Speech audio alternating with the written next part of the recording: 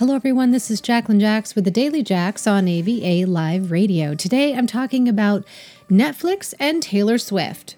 So Netflix joins forces with Taylor Swift to air a Reputation tour film on New Year's Eve. This is going to be really exciting, and I, for one, am going to take a look at it because I get Netflix. Who doesn't these days? Anyway, Netflix has a New Year's treat for Taylor Swift fans. The pop star, who turns 29 this week, announced this morning on Instagram that Netflix will drop Taylor Swift Reputation Stadium Tour. This is a film about her recently concluded record-breaking globe-trotting tour on December 31st.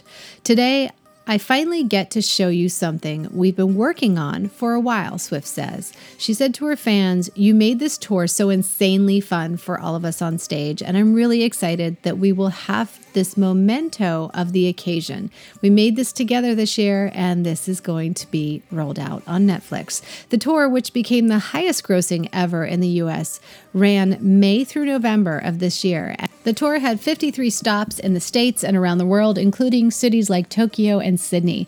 It brought in a whopping $345 million per Billboard box score. That's amazing. Oh, let's just say that number again, $345 million.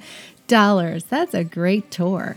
Reputation itself was the second best-selling album of 2017 worldwide behind Ed Sheeran, but ahead of Pink's Beautiful Trauma. So Taylor Swift's Reputation Stadium Tour isn't Netflix's first collab with a major recording artist, but musical team-ups aren't the streamer's usual fare. It did produce the original documentary Lady Gaga, 5'2", which I really enjoyed. I saw it on Netflix just recently, and its only other concert film project in 2016, which was Justin Timberlake and the Tennessee Kids, about the final date of Timberlake's 2020 Experience World Tour. You can watch the film's trailer on the website at Netflix if you want to go check it out. Also on Instagram for Taylor Swift if you want to go see that. She's got some exciting things happening on her Instagram as usual. And I, for one, can't wait to check out this video series on Netflix. For those of you who are thinking about stepping up your game in video for 2019, I just want to give you a little inspiration. YouTube, Instagram, both very powerful tools for you to be able to push out video. Now, I know that you're using your Instagram most likely for what you eat every day, but think about turning your channel into a brand and using all of the tools that they provide you to build out a world.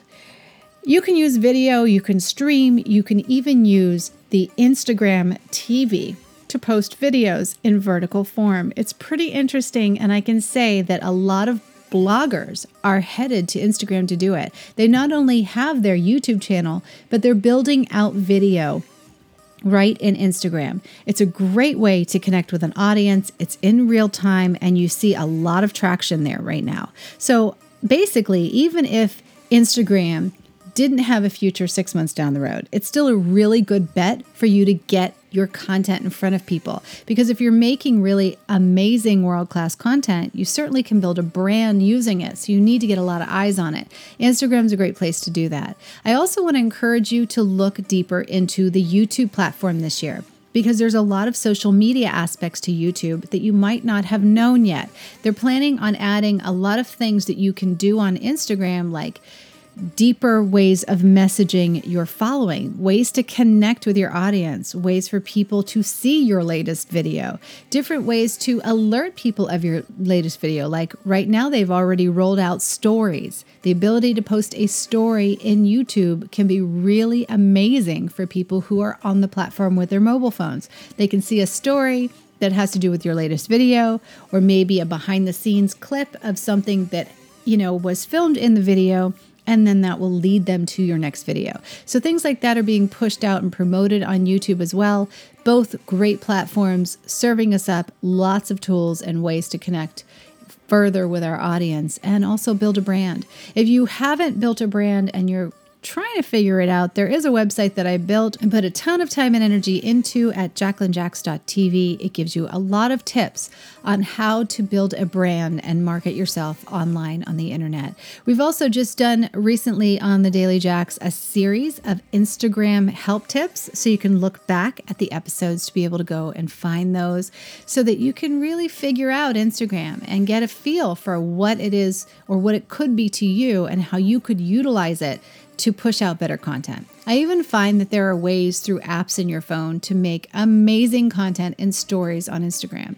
Whether you're going to film it right in Instagram and use the tools that they're giving you, or you're going to use a second-party app to record something and edit it and then post it on the platform, there are so many ways to just stay in your phone and create really great Instagram stories. So try and step up your game, get really imaginative with what it is that you want to present, and always keep that long-term goal in mind. Remember, even though you're building on these platforms, you want to make sure that you don't get stuck on them. So always have a mailing list, promote the list, try and get people on it, because that's where you're going to be able to push content to people who really want to stay in touch with you, and have your own website to embed everything on it. That's the safest bet at the end of the day. This is Jacqueline Jax with the Daily Jax on AVA Live Radio. I will be back again with you tomorrow. I hope you guys will tune in, and don't forget to check out our Behind the Music episodes right here on the station.